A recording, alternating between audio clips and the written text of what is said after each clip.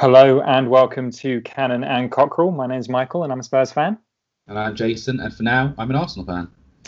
And it's been a bit of a slow news day. I'm not really sure what we're going to talk about on today's show. Not much to discuss. No, we're recording this on Monday, the 19th of April, and we were originally planning to do an episode shortly after the Arsenal-Fulham game on Sunday. But when there were the rumours of the Super League, we decided maybe we should wait for a day just to see what happens, see if there is this announcement they're talking about. And I'm glad we did, because not only is the European Super League a thing, but also Mourinho has been sacked. Let's start with the Super League first. Arsenal and Tottenham both involved in it. Arsenal Supporters Trust, I think, put out some sort of statement where they said something along the lines of this was the end of Arsenal as a sporting institution if this goes ahead as planned. Do you agree with that statement, Jason? And how do you feel about this Super League news? A big bold statement, and to be honest, I skimmed and knew that all the supporters trusts have been making statements, and I think there's been a statement from everyone in world football today except some of the top players and managers, apart from Klopp just now, who was forced upon him. I don't know how I feel. I think I kind of saw something and thought, oh, we've been hearing about this for years, it's never going to happen, whatever. And then when I started reading it, I was like, okay, so they're trying to say that you've got your normal league calendar, but instead of the Champions League, these clubs think we want to have a league-type format with the biggest clubs, almost as a rival, so we don't need to be playing the smaller clubs every time. And then it starts to get complicated when you've got all the other bodies saying, well, you can't have it both ways. You're either in the status quo or you're out in this on your own. And I think it's that part and the closed shop part, as people are saying, that's causing the most controversy. That, these clubs who are founding fathers, that's it. We're in forever, basically trying to immortalise these clubs as the biggest clubs forever and ever, which isn't fair because, it worked in their favour, remember, 50 years ago when Forest and Leeds and Villa, they were all top clubs, and then the tide changed and it benefited them. So, I'm thinking back to 92, and obviously I don't know about this directly, but I can't remember exactly what happened to the Premier League, but they ended up doing like an 18 team league, and a couple were relegated, but at least, it was fair game after that. But with this, 5 clubs on merit, but then the founding fathers can't get relegated. So how does that work? Do you just bring in 5 guest teams to just play exhibition matches? What's the incentive to everyone else? I don't know. The only thing is, and I've heard it from a few Arsenal bloggers, that I'm almost happy to be in it with all the big boys and also out of it with all the big boys. So if it works or it goes ahead, we're considered amongst the elite and we're all in this together and we're having the money, and I don't know. I don't think any fan really, everyone's trying to claim quite moral high ground here. But if there is this thing and JP Morgan are funding it this much and it's everywhere and it's the biggest thing and it goes ahead, you'll want to be a part of it. You'll all be tuning in. But at the same time, it just doesn't make sense. It doesn't make sense for how in the long term there could be any enjoyment in coming last in this group. And what is the trophy? It's, we won again. Like, be honest, it'll be Real Madrid versus Barcelona in the top 2 final every time. I could have got behind it as a format on its own aside the Champions League, I think. The league format I quite like, but I don't like the exclusivity of it. But it does benefit Arsenal. And it certainly benefits Spurs. This isn't the time really, because we're all as bad as each other, but, you know how I feel about this. Arsenal don't belong there on recent merit, but Spurs just don't belong there, full stop. But anyway, it's hypothetical because who knows whether this thing actually goes ahead. I mean, people are saying, oh, it's a negotiating power, but I don't know. This is a big thing to have got government involved across Europe and to have hit so many nerves. It'll either go ahead or the consequences will be pretty catastrophic, I think, at this stage. And whether that means relegation for all our clubs, I mean, who knows? Who knows? Maybe this could be as a punishment, it could be the great equalizer. You know, we've always thought, let's slap down these teams. They could say, right, you're banned from making transfers for 4 years. You're all going down to League One, and the smaller clubs or the clubs who are loyal to the system benefit. I don't know. I don't know where this is going, Michael. I honestly don't. It just feels so random. The timing feels weird. Apart from the fact that there was a Champions League announcement today of the format, the timing and history is very weird. But they're trying to spin it as a way to kind of support the club. But hold on a sec. I could think of a few things those 3.2 billion or whatever could go better towards, perhaps like vaccines for everyone or more medical staff training. You know, it's maybe raise the NHS wages first. I don't know. But you know, this show isn't about politics, and this thing really isn't at its core, I think, about traditional politics in that sense. It's about football and what we enjoy. And I think you can't deny there are two sides to it. Everyone in the world will tune in to Man City Barcelona in a final if it's exciting and there's money in it and it's just a big thing. But at the same time, would we be saying that 10 years down the line when we've done it again and again and again? I don't know. And I'd love to hear your thoughts, because I think it'd be interesting to hear it from, you know, in a way.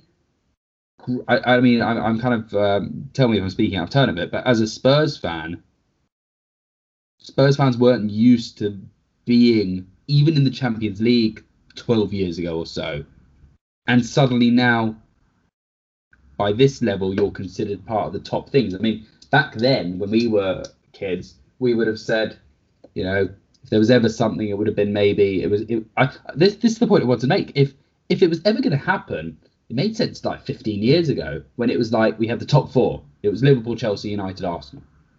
You had Barca, Real Madrid, the two Milans, and that's it. Lyon, Rangers, Celtic. That was it. But now you've got it's been so diluted, and I'm sure the other three who come in, these founding teams, will be quite diluted as well.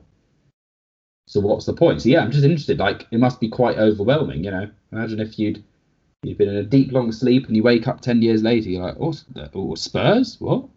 But yeah, it must be a very overwhelming day for you with everything that's happened. And I'll make this comment right now. There is no way that Jose Mourinho sacking timing was a coincidence. That is PR and a half. But I'll throw it back to you, because I haven't got much more to say, to be honest. Yeah, well, it has been, I'd say embarrassment and exhaustion are probably my two main emotions at the moment. On the Super League thing, I mean, you said about Spurs not deserving to be there, and I completely agree. I mean, if there were going to be 6 Premier League teams who were sent to a Super League, I could easily make kind of an impassioned defence and argument as to why Spurs should be among them. But the fact of the matter is, this Super League has nothing to do with merit. The fact that it's a closed shop, it's all to do with money. It's all about trying to freeze things as they are now. And like you said, if this had happened 10 years ago, 20 years ago, 30 years ago, it would have been a different collection of teams in it each time, because football is cyclical. Teams, their fortunes rise and they fall, and you can't. And this is just an attempt to try and swim against the tide and to try and keep things how they are now forever. And like you said, I think if they'd said, look, we're sick of the Champions League, we want to do a brand new European club tournament, and this is what it's going to be like, but other teams can get into it. There is promotion, relegation, everyone's invited. And if they'd struck that tone, then maybe I think people could have been a little bit more receptive to it. But in making it a closed shop, they've made it not just an attack on the Champions League, but also on the domestic leagues. Because if these clubs are allowed to be in the European Super League and their domestic league, then all the money and revenue they'll get from being in the Super League, it'll either mean they then dominate their domestic leagues more than they already do, or they'll be so prioritized on the Super League that they'll put out their reserves at the weekend and devalue and undermine that tournament and how much money the TV broadcast deals for those leagues are worth, therefore negatively impacting all the other clubs. But maybe this would have just met resistance regardless of what form it took. But I feel like it's just so tone deaf the way they've done it. If they'd struck more of a tone of, look, everyone's invited, UEFA, people don't like UEFA. UEFA is a very, very flawed organization. And let's not pretend that their opposition to this is out of love of the game. It's because they're worried that they're going to have a smaller piece of the pie now. They're just angry that it's not the UEFA Super League, right? If they'd come out and said, we don't like UEFA, we can do it better, let's do our own European club tournament and everyone's invited. We're the founder clubs, but teams can come in and out, and we're not going to try and monopolize this. We're doing, and actually done it for the good of football, rather than trying to, like you say, claim they're doing it for the good of football when everyone can see through it. And I think in a way you said about politics, and obviously, this isn't a political podcast, but I feel in doing this, the clubs have kind of politicized football now. And I feel like this is the natural consequence of what happens when you allow football clubs to become businesses. And for many years now, we've all accepted, if not outright enjoyed and encouraged the corporatization of football because of the benefits we think that it's brought us in terms of entertainment and quality. But why should the American billionaires who own United or Liverpool, or the Russian oligarch who owns Chelsea, or the states that own Man City, why should they care about the domestic leagues or about the way things were? They're looking at these as businesses, and they want to safeguard their business. They want to have a sure thing. They want to make sure that they don't have to worry about qualification. That they're always secure. Some of them come from an American sports background where there isn't promotion and relegation, and so they're behaving as they would do. And I think it's quite telling that in Germany, where fans are much more part of the ownership structure of football clubs, that none of their clubs have joined. And I think in a way, if fan groups and other organizations are successful in stopping this, that's not enough, because this idea will just rear its head again 5 years, 10 years down the line, because ultimately the owners of these clubs, as long as they are detached from where these clubs have come from, will always push towards this, because it's naturally where the money is going to lead to, and it's naturally what they're going to want to do. So I feel like it's not enough if you're against this just to stop it. You need to, in a way, kind of unwind and unravel the past 20, 30 years of football almost, if you're serious about actually stamping this out. And I feel like, with Tottenham and Arsenal, we're almost the two clubs that everyone's laughing at for being in this. And you can see why, because, we got knocked out the Europa League to Dynamo Zagreb. You drew at the weekend to Fulham, who are probably getting relegated. Like we're going to be the, no disrespect to West Brom or Sheffield United, but we're going to be the West Broms and Sheffield Uniteds of the Super League. And I feel like maybe you could say, well, look, the first season it happens, there'll be some novelty factor. But I genuinely do think it will get really boring really quickly if there's a 20-team league where 15 teams are in it year in, year out. What makes European football special is that it's rare. I remember when Peter Crouch scored that header against Man City, like you said, to qualify us for the Champions League for the first time. And it was such a huge moment because we weren't playing those teams year in, year out. Getting to the Champions League final, Lucas Moura scoring that hat-trick. One of the greatest moments in our history, only a year or two ago, in a competition that we've now taken a collective dump on with a bunch of clubs who, let's be honest, don't care about Tottenham. They just want us there to kind of fatten up the numbers for this league and probably to have a team who they know they can beat week in, week out. So, and I'm really angry at Daniel Levy as well because, I thought I was going to come on this podcast and say I was Levy out because of the Mourinho thing and because he sacked another manager, gone through his 12th, 13th manager in 20 years running the club with only one trophy. But now he's, what was supposed to be the advantage of Levy, you'd say, well, look, his football decision-making leaves a lot to be desired, but you can't argue with his financial running of the club. And I've seen some Spurs fans say, look, what do you expect him to do? If this thing is happening, if this thing is the future, like you said with Arsenal, you want to be on the inside rather than not. And in a way, hasn't he done a great job to grow Tottenham to a position whereby we can be in this thing. But the fact of the matter is, we're seeing the ramifications of this now. This is a very delicate point where, as you said, it could go either way. There could be some serious repercussions and punishments for this. Our very Premier League position now potentially is at stake. And for someone who's supposed to be an intelligent businessman, for him not to consider the repercussions of this and think about how this could really, really backfire in a spectacular way, it's just so reckless. And you mentioned the Mourinho thing, and certainly I think the announcement, like you said, isn't a coincidence. But I also think it's quite telling that I think obviously the main reason why Mourinho was sacked, to kind of move us towards this topic a little bit, is because he'd lost the dressing room, not because he'd lost the fan base. But supposedly, according to some well-connected journalists, part of the thinking was also the fact that they knew the fans were turning and they were worried about what the fan response would be once they got back to the stadium. So that shows that they are attuned to fan sentiment. They are aware and sensitive of what fans think when it comes to this.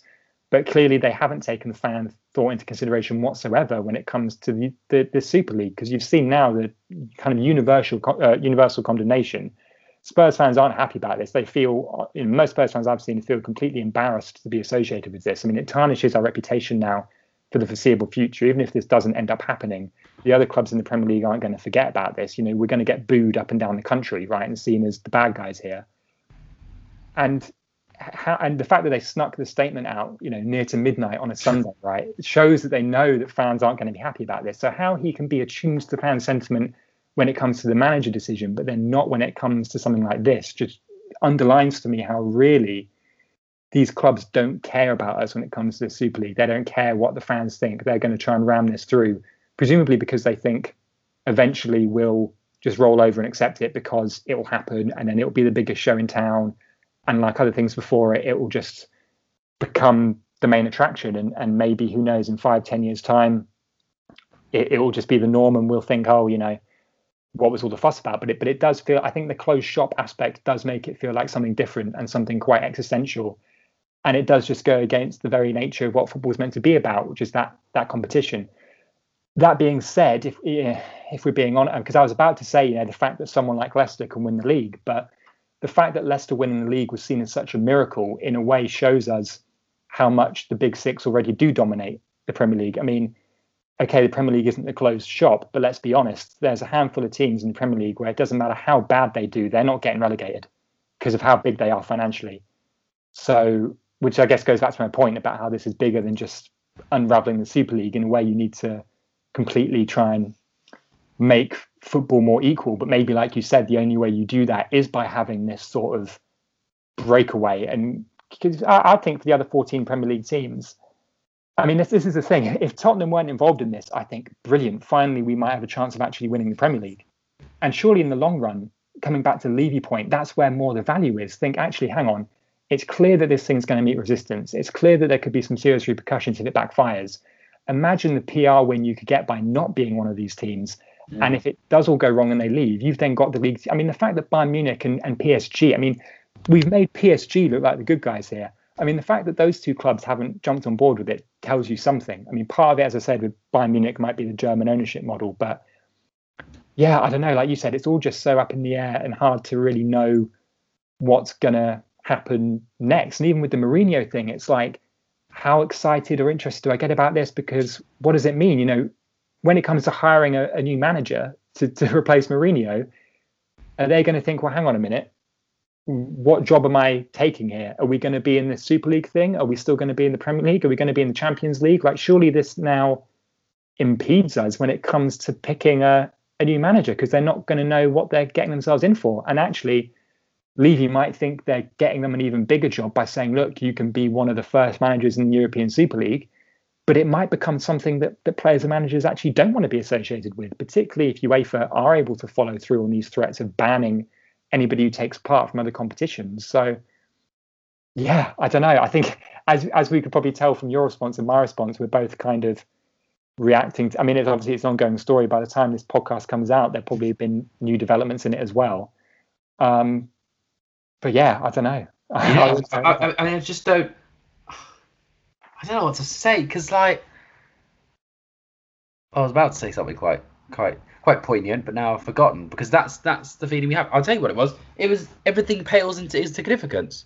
What's the point of talking about the Europa League semi-final when we've just left whatever the European thing is? We probably won't be in it. We'll probably have to give Villarreal and Roma a bye. What are we playing for now for the rest of the season? You're supposed to have a cup final, but your two teams are disgraced. And it's not like you're playing for Europe. And it's, with all due respect, you've got Ryan Mason suddenly. Like, what? What do you mean? 24 hours ago, the football was normal, and you had Jose Mourinho about to win the trophy, probably, because he's good in finals. Now Spurs become the first club he hasn't won like a proper trophy at, and Spurs are suddenly a super club. I just don't get it. Like, what now?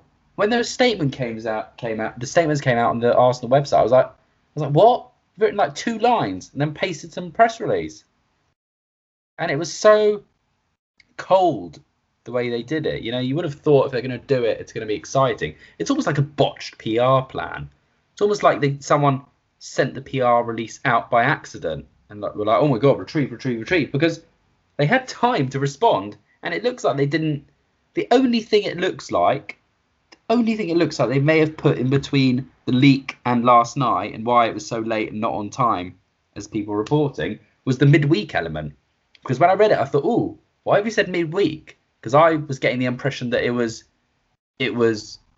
like permanent thing. Someone was saying to me, well, we can't play games every day. But I said, well, hold on.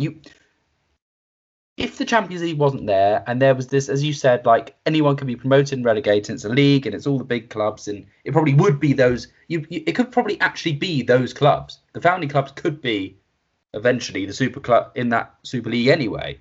But at least there'd be that chance for everyone else to come up and down. You know, you could play West Brom on the Saturday, Madrid on the Wednesday, back to Middlesbrough on the Sunday, then over to Man City, play them in Bangkok on the Tuesday. I mean, you could do it, but I don't know. Maybe this again, logistically, maybe clubs will get bigger. As in, instead of these 30-man squads, you have 60-man squads. We'll pick up everyone from all the lower leagues, all these talents. You know, all right, we'll take Grealish, you take Barnes.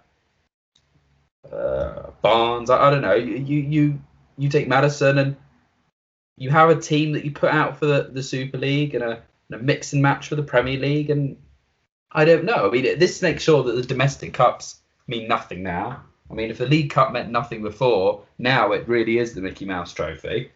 FA Cup, I don't think can go ahead really. What's the point? Again, what's the point? You know, the only point really of being in the Premier League from then on is to win the trophy. Otherwise, there is literally no incentive. I can't see this going ahead. I just can't see it, but it probably will. But until I see it, I can't believe it. It just feels like someone said to me the other day, it feels like it's been days. They said to me today, it feels like an April Fool's joke. Everything that keeps coming after it feels like another joke. Like they're doubling down the joke, and it's like, okay, it wasn't really funny the first time, but like, okay, you can come out of hiding now. But Gary Neville said something before about like Joel Glazer never puts his name on something. He said. But when a Man United owner puts his name on something and signs it, and Real Madrid's president is like leading the front, you've got to think it's something serious. I don't know. I don't know what right the government and all these bodies have to intervene. The only intervention they can say is you're banned from everything, and the Super League clubs will say, fine, we'll make it even bigger and better. But I'm shocked. I am shocked I'm shocked that all of these clubs agreed to it. You kind of expect a couple of the clubs to be into it, the new money type clubs. But the old traditional clubs, but again, it must have been an exciting proposition. You don't get all those clubs and all that funding and all that broadcast interest for a silly idea that people shut down. This has been, you know, they must have put some serious risk management into this. And I think they know the numbers work out. Even if we all turn our back, trust me, there are people in other countries who love our clubs, and they'll pick up the pieces. They don't care. But we've known they don't care for a long time. I don't know. The fact that we're not even speaking barely about Jose Mourinho being sacked. I mean, hello. This would the story for the next 100 podcasts. But what, you're right. It's like, well, what difference now? Because who cares if you win the League Cup? Who cares if you finish top 4 now? Well, yeah, that's the thing, because yeah, like, what's the point? Fantasy football's out the window now. What's the point? No one cares. We've got a cup final on Sunday for a cup that, yeah, if we have our way with the European Super League, like you said, there's probably not room for in the calendar, or at least clubs like us wouldn't be competing in it. And what's the point of trying to finish in the top 4? Because we don't want to be in the Champions League anymore, apparently. And the whole thing about, like you said, for weeks now, it's been Mourinho, will he stay, will he go? And I must say, I and a lot of other Spurs fans had gotten to the point where things had just got so kind of toxic and divisive under Jose, where we thought, you know what, screw it, sack him and bring in Ryan Mason for the cup final, because at least then, if we lose, we lose being Spurs, and it's a true Spurs man in the dugout, and whatever happens, but at least this dark cloud would have been lifted. But now it's like, poor Ryan Mason, he's getting this chance to manage his boyhood club in the cup final, and it's tainted. Nobody cares, and why should they care? And like, it was already, I was thinking, how excited am I going to get about this cup final with Mourinho, and it being against Man City, and Kane's injured, will he play, won't he play? De Bruyne's injured, but who cares? It's Man City, they've still got great players, we won't have Kane, And then this comes out, and it's like, well, everything just, like you said, pales into insignificance, because you don't know how much stock you should put in it. How much stock do I put in this cup final? How much stock do I put in the end of the Premier League, when our very membership of the Premier League almost is at stake? Like, how do you get invested in the game itself? Like you were mentioning the Monday Night Football coverage there. Actually, having the Leeds-Liverpool game kind of felt like a sideshow in irrelevance. It was like you just wanted to see Gary Neville and Jamie Carragher talk more, because it's like that's the story. What's happening on the pitch right now just seems like it's taken a back seat to what's now going to happen in boardrooms and in courtrooms. And I don't know, but I guess to talk about Mourinho somewhat, you seemed quite perplexed by this decision, and particularly the fact that Ryan Mason will be kind of an interim. But I don't know where it's come from. Like we've spoken about this, and Spurs fans say, maybe at the end of the season. I didn't see any social media rumours. I didn't hear anything about anything. He's just gone. Yeah, it is. I mean, it is very sudden, in the sense that I think we all thought that if Mourinho was getting sacked, it would be at the end of the season. So for it to happen now suggests to me that things were much worse behind the scenes than we thought. And I do think the Everton game on Friday night was a turning point. I know we didn't lose, and under any other circumstances, you might say a draw away at Everton, not a bad result. But the 2 goals we got were completely against the run of play, out of the blue, Harry Kane wonder strikes. And the overall performance was so bad, so lifeless, so devoid of ideas, so devoid of confidence. And I think it's been clear for a while now. I mean, I think any other Spurs manager who wasn't called Jose Mourinho would have been sacked after the Zagreb game. I think he's lasted longer than any other manager would have done because of his reputation. Oddly, because of the cup final. I thought, well, he'll give him the cup final because he'll think, well, it's Mourinho, it's our best chance of winning the cup, and he's got us there. But it says something that we clearly think that our best chance of winning the Carabao Cup is through not even really a new manager bounce, because Ryan Mason's not going to take over permanently unless it's kind of a Solskjaer situation now, but a Jose is gone bounce.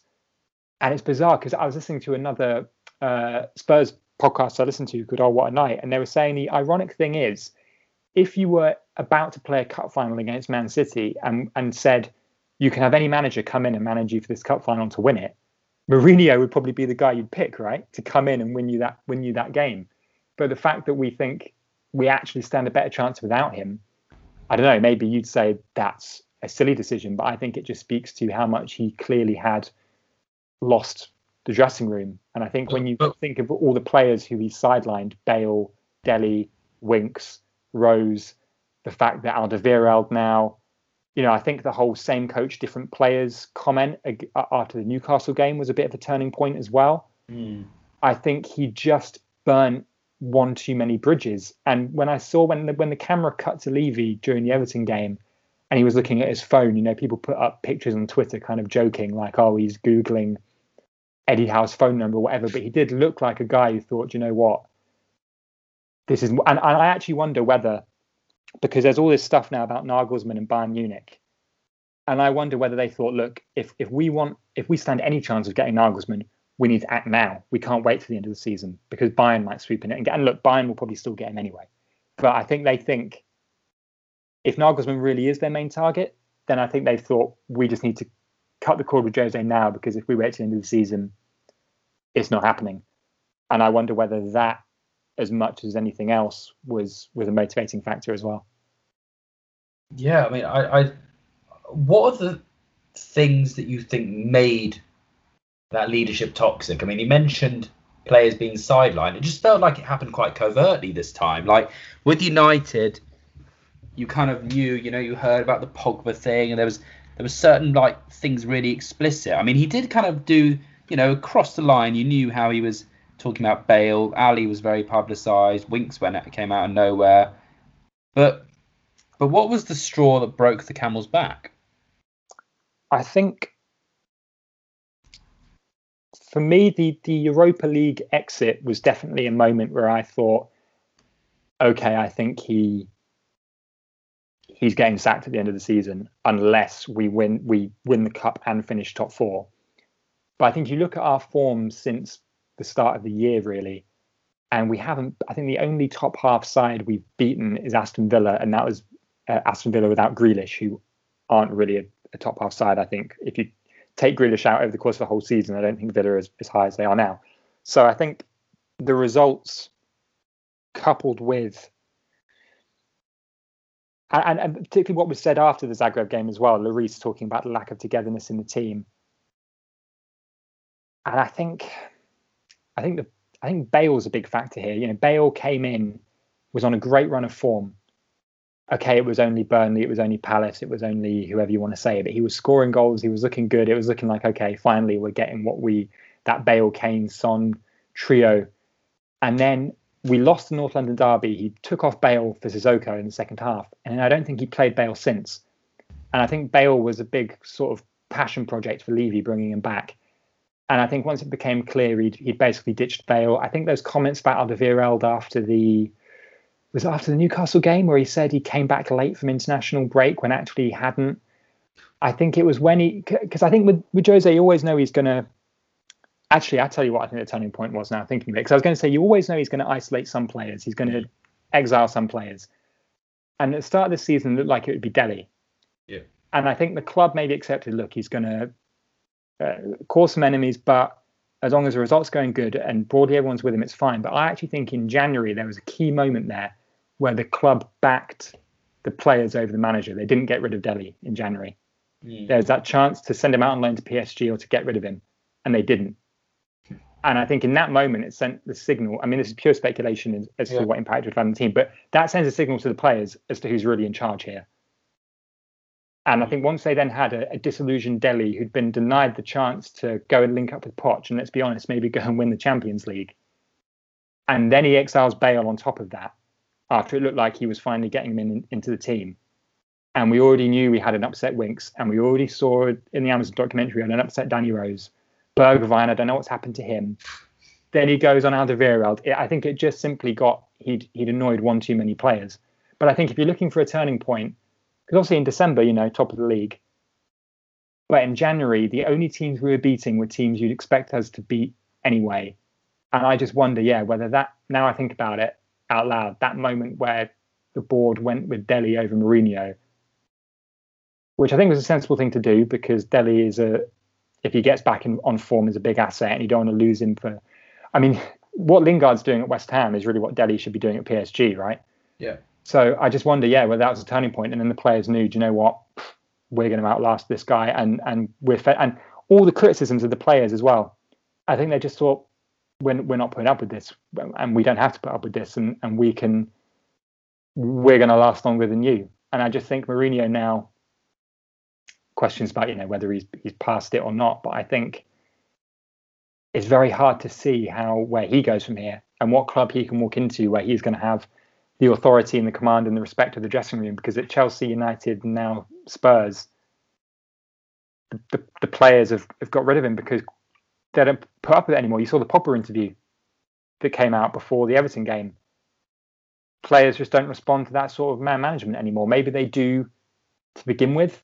Maybe you get kind of an instant rush of results, but week in, week out, that those sort of mind games, that sort of you're in, you're out, you don't know why, they just don't respond to it. And I think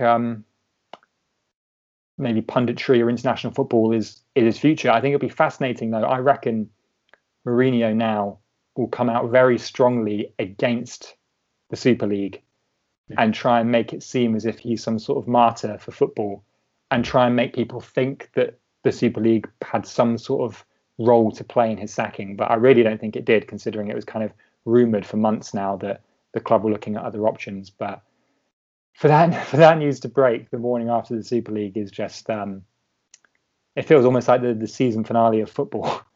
I was going to say, very dramatic. I mean, it almost feels like, and linking again to the Super League, it's a reputational thing that Spurs saw. He was damaging the reputation of the club, and they're thinking, well, if we're supposed to be among the elite, we can't have a manager basically devaluing our club every week. You wonder whether that's something to do with it. But I guess by that logic, Arteta should be long gone. And I've got to be honest, I did not see Jose leaving before Arteta. I really didn't. I mean, you know, Spurs had this big manager in place. We've been terrible for 2 years, let's be honest. And I wonder what happens with him. I mean, I don't know if he can't believe his luck. Like, oh my God, he's going to get a blank check, can do what he wants.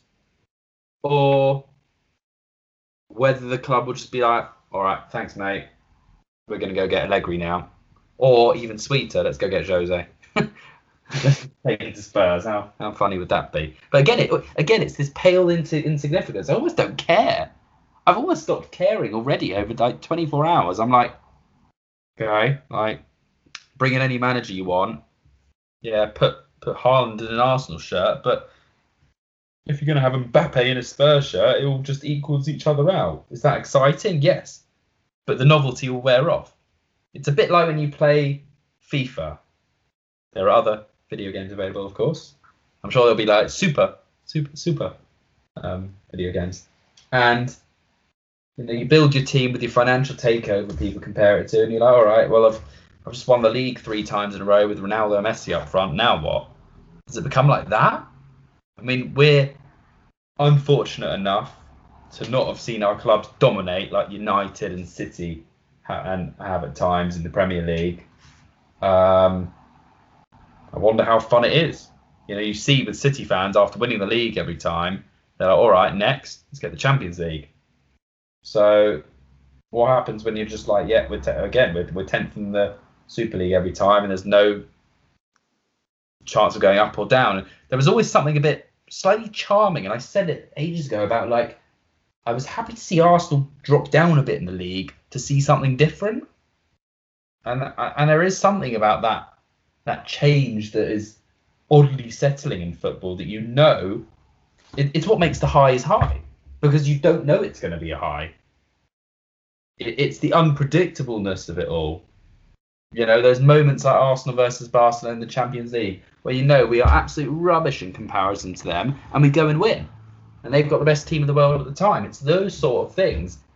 And that I wonder whether it just, like you said, we become the lower league teams of this league, and maybe it will serve us a bit right, our clubs, for being greedy, for not realising their privilege.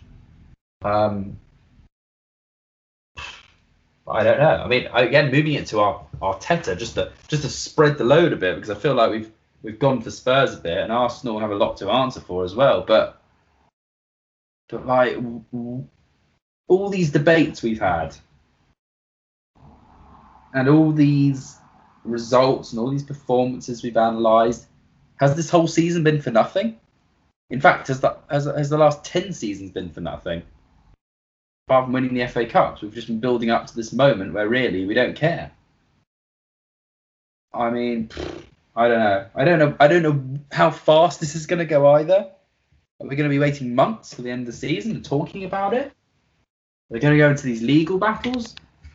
We need to know by a certain point. There are fans, if they're coming back into stadiums, they need to know whether they're going to Sydney or Croydon. It's true. It's a big thing. Well, and you said about Arsenal and your season. I mean, like you said, I mean, ordinarily we'd be maybe previewing your Europa League semi-final, but and it was pretty much Europa League or bust your season. I think Arteta even said that exact quote. But what semi-final? Well, exactly. If UEFA have their way, you're going to be kicked out of this semi-final. So your whole season now has been for nothing because of a decision that your own club made. And apparently, without the manager or players, they've been doing all the hard work. I mean, well, that's the scandalous thing. I mean, watching Monday Night Football now and Jurgen Klopp and even Ole Gunnar Solskjaer yesterday, the managers and the players who had nothing to do with this are having to answer questions about it. Whereas all the owners who think this is the best thing since sliced bread don't have the bravery to come out and explain why and face questions. And I mean, how angry would you be as a player? I mean, particularly, look, whether or not they'll actually be able to do this or if it actually happened. But the very fact that they're threatening to ban players from playing in the Euros or the World Cup, I mean, how angry would you be at your club for trying to do this without telling you and potentially jeopardizing your own career? And players have their own sponsorship deals and commercial agreements, which could be harmed by this. I mean, in a way, I kind of feel like the players and the managers here are the only ones who can derail this, because this European Super League, if it doesn't have the best players, it's nothing. And I mean, in a way, linking it to Mourinho and even Arsenal, if you want, player power. We see players can bring down managers. Can they now bring down chairmen and bring down a league? Because if the players say, no, we're not playing with it, we're not going to play. I mean, Mbappe already at PSG isn't part of this thing. Haaland at Dortmund isn't part of this thing. They're the next Messi and Ronaldo. Who wants to watch European Super League without Mbappe or Haaland? Yeah. If all the players who are in it say, nah, we don't want to be in it, then they don't have a product to sell. So I feel like, if anything, the onus now kind of, I don't know if in a way this is putting them in an unfair position, but I feel like the players now have all the power. And if they want to sink this thing, they can. And we've seen now a much more sort of socially conscious, much more active generation of player with the taking of the knee, with Marcus Rashford, with the school meals. I mean, do you think that the players could bring this down? Do you think they'd be angry about it? Or do you think actually there's a lot of players who maybe are thinking, do you know what, I don't care, or great, I want to be in it? I mean, I don't know. Could you imagine Arsenal players taking a stance on this? I'd like to think Spurs players would, but at the end of the day, I mean, they've signed contracts with their clubs. Can they get out? I mean, it's just all, there's so many different possibilities, aren't there? I mean, yeah, but I think no, because we're watching Leeds and Liverpool line up like nothing's happened, and they're playing. There's no protest. The players are playing their game. They're 1-0 up at half time. It's over. Whatever's happening is happening. They're going to continue like normal. They're just going to play, and it's almost like they've done it on purpose. The owners, they haven't involved them because they've said, you just keep doing what you're doing. Jurgen, you go out, do your press conference, whatever you say. You go manage the team. You go and win the game. Whatever. I mean, it's tough because what Jurgen Klopp said before the game as well, I thought was quite interesting, where he said, look, us and the team and the football, and Carragher made a similar point, it's separate from the owners and what they're doing. So, don't take it out on us because we're not involved. We're still playing football. Let's not get rid of that bond between the supporters and the team.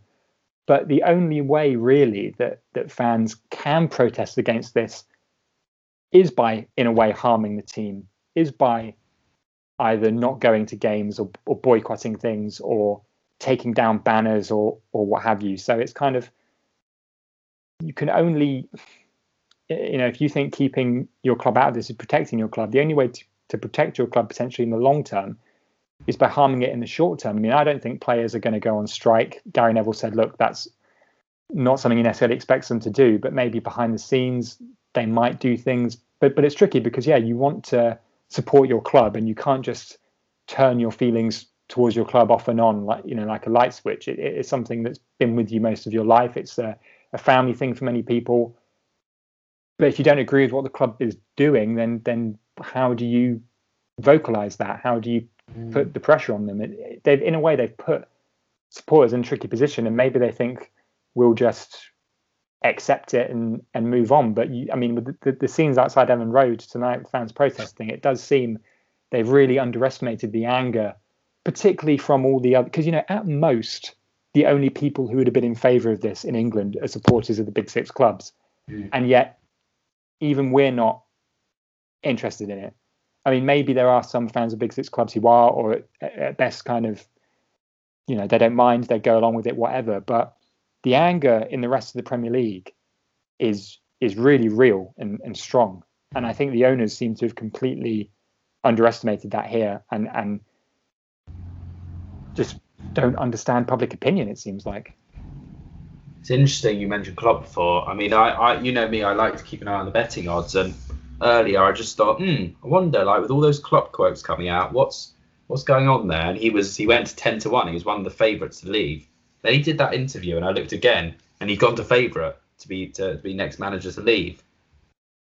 And I wonder, like, it's these big poignant stands, as you say, that are going to make the difference. The fans protesting, it's the equivalent of what happens in society when people protest for things. They make a lot of noise, but they don't make much impact, unfortunately. And I think, it's all very nice, like 100 Leeds fans going outside. It's not going to do it. They do that when their team lose and they want to sack the manager. It's the same impact. It's and it's all very well if I'm not going to name any names, but a subpar reserve for your club goes on strike. All right, thanks. They really want to play you anyway. But if your main striker, your midfield marshal, your goalkeeper, and your manager all say, we're done, cancel my contract, that's when it becomes real. And I mean, I'm trying to think if there's any precedent for this. And again, it goes back to the Premier League. I mean, I'm going to do some more research on it because I'm interested at whether there was uproar at the time. I think there was. But this is another ball game. And I mean, I'm confused. I don't know where we as fans, you and I, go from here, because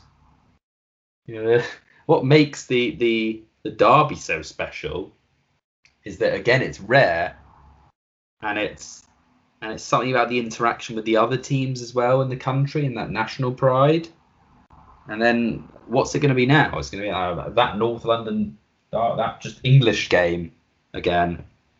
And it is weird. It's almost like something bringing us together, but in a weird PR way for the clubs. It's like Arsenal are collaborating with Tottenham, which makes me sick. Why are we doing that?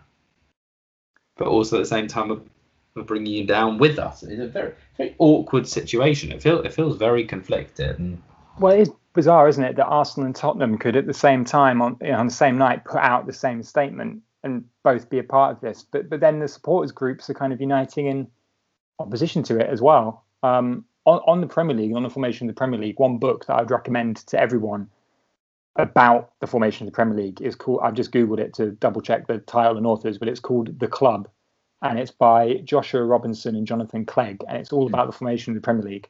Absolutely fascinating book. And I seem to remember from when I read it that it basically said in that something like this was inevitable, because ultimately the same forces that led to the formation of the Premier League, the top clubs wanting a bigger piece of the pie, essentially, were always going to then manifest themselves again at a European scale.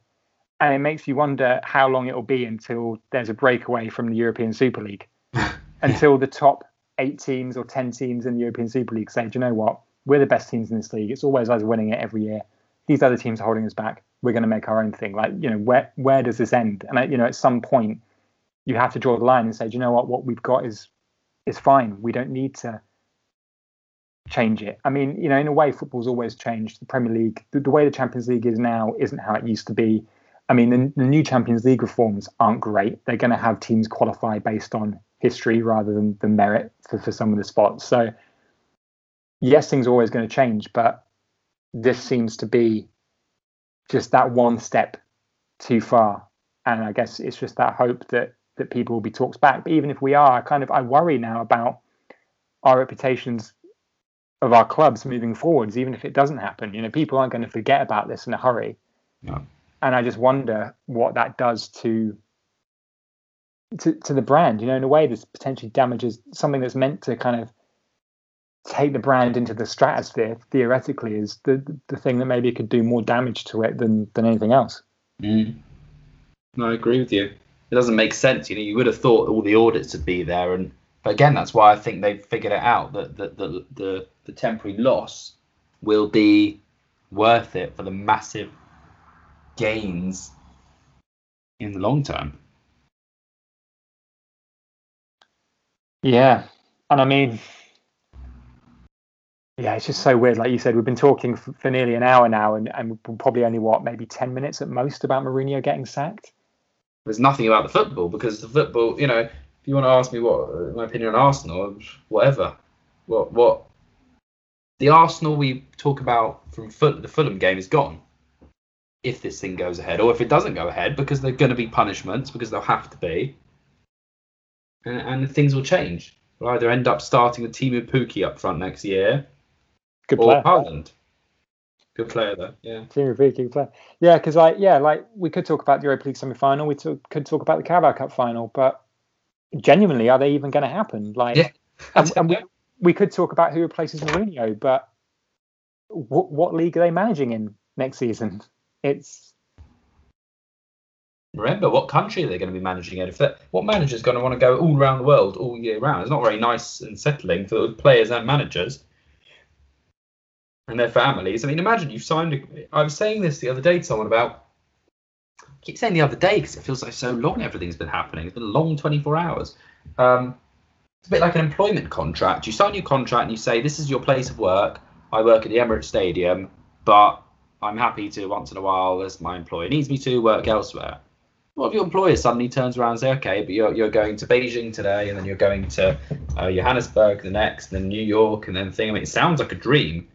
Not very a stable career, is it? It's all over the place. I don't know how it works. It's dangerous.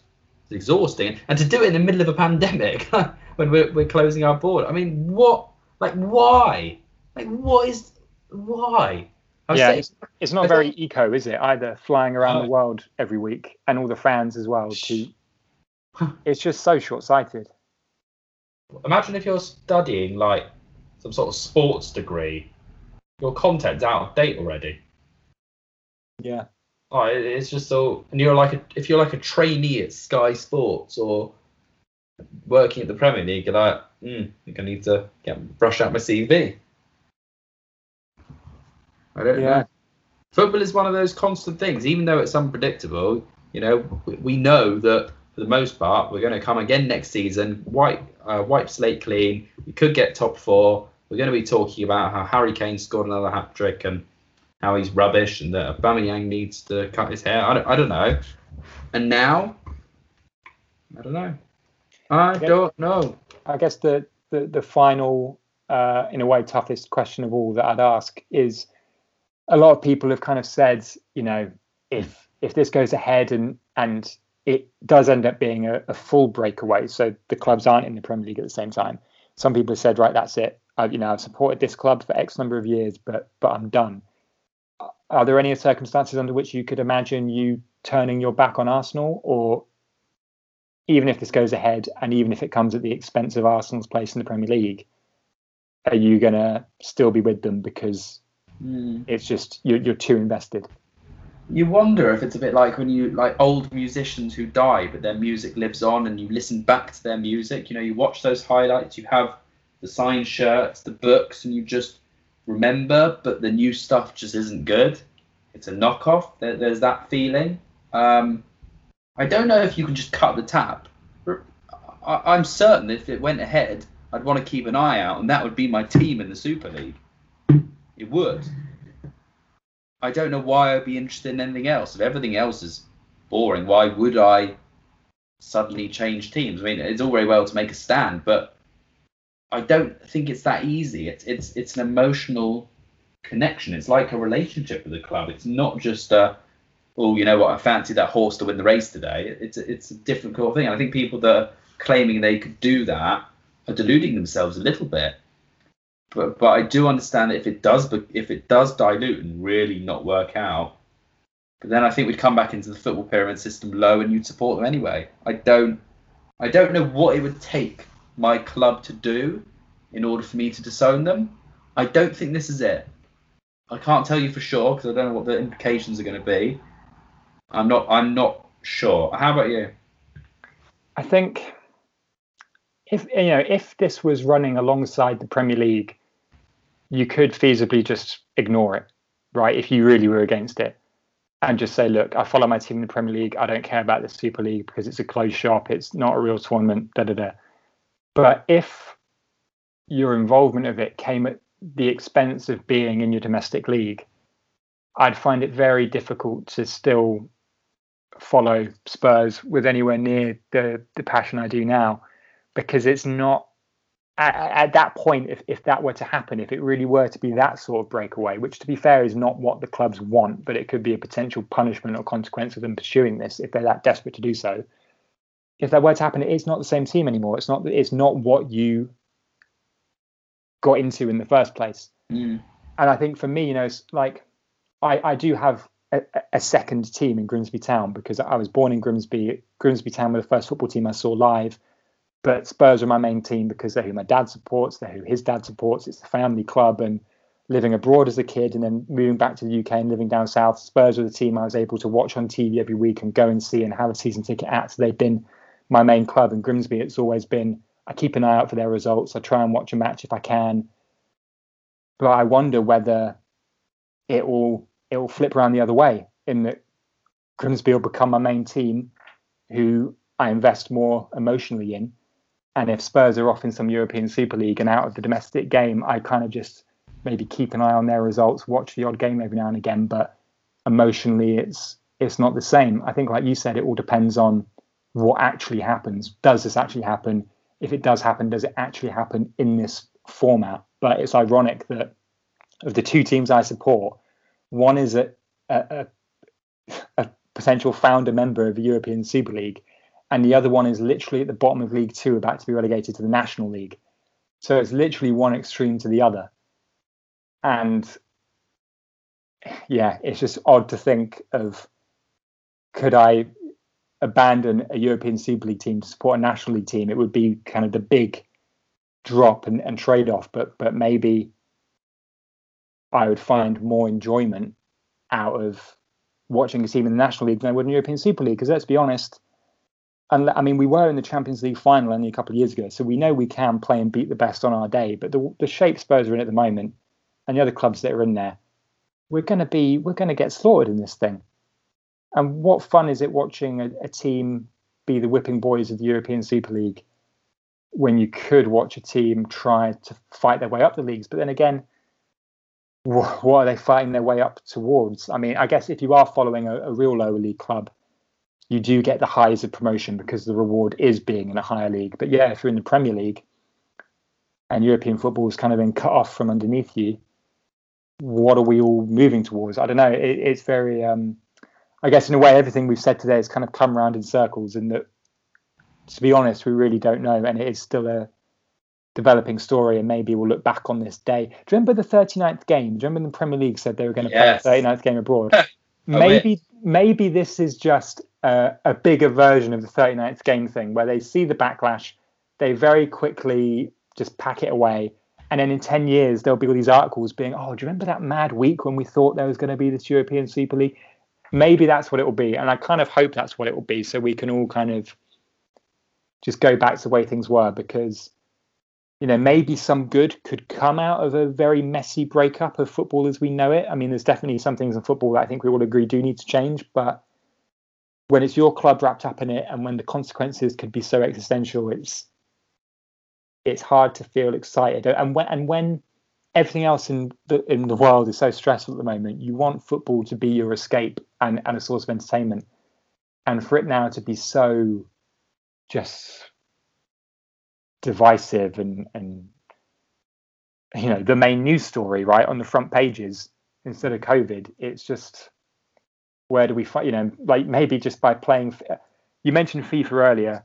The one thing that would sink this is if you can't play European Super League games on FIFA on the PlayStation.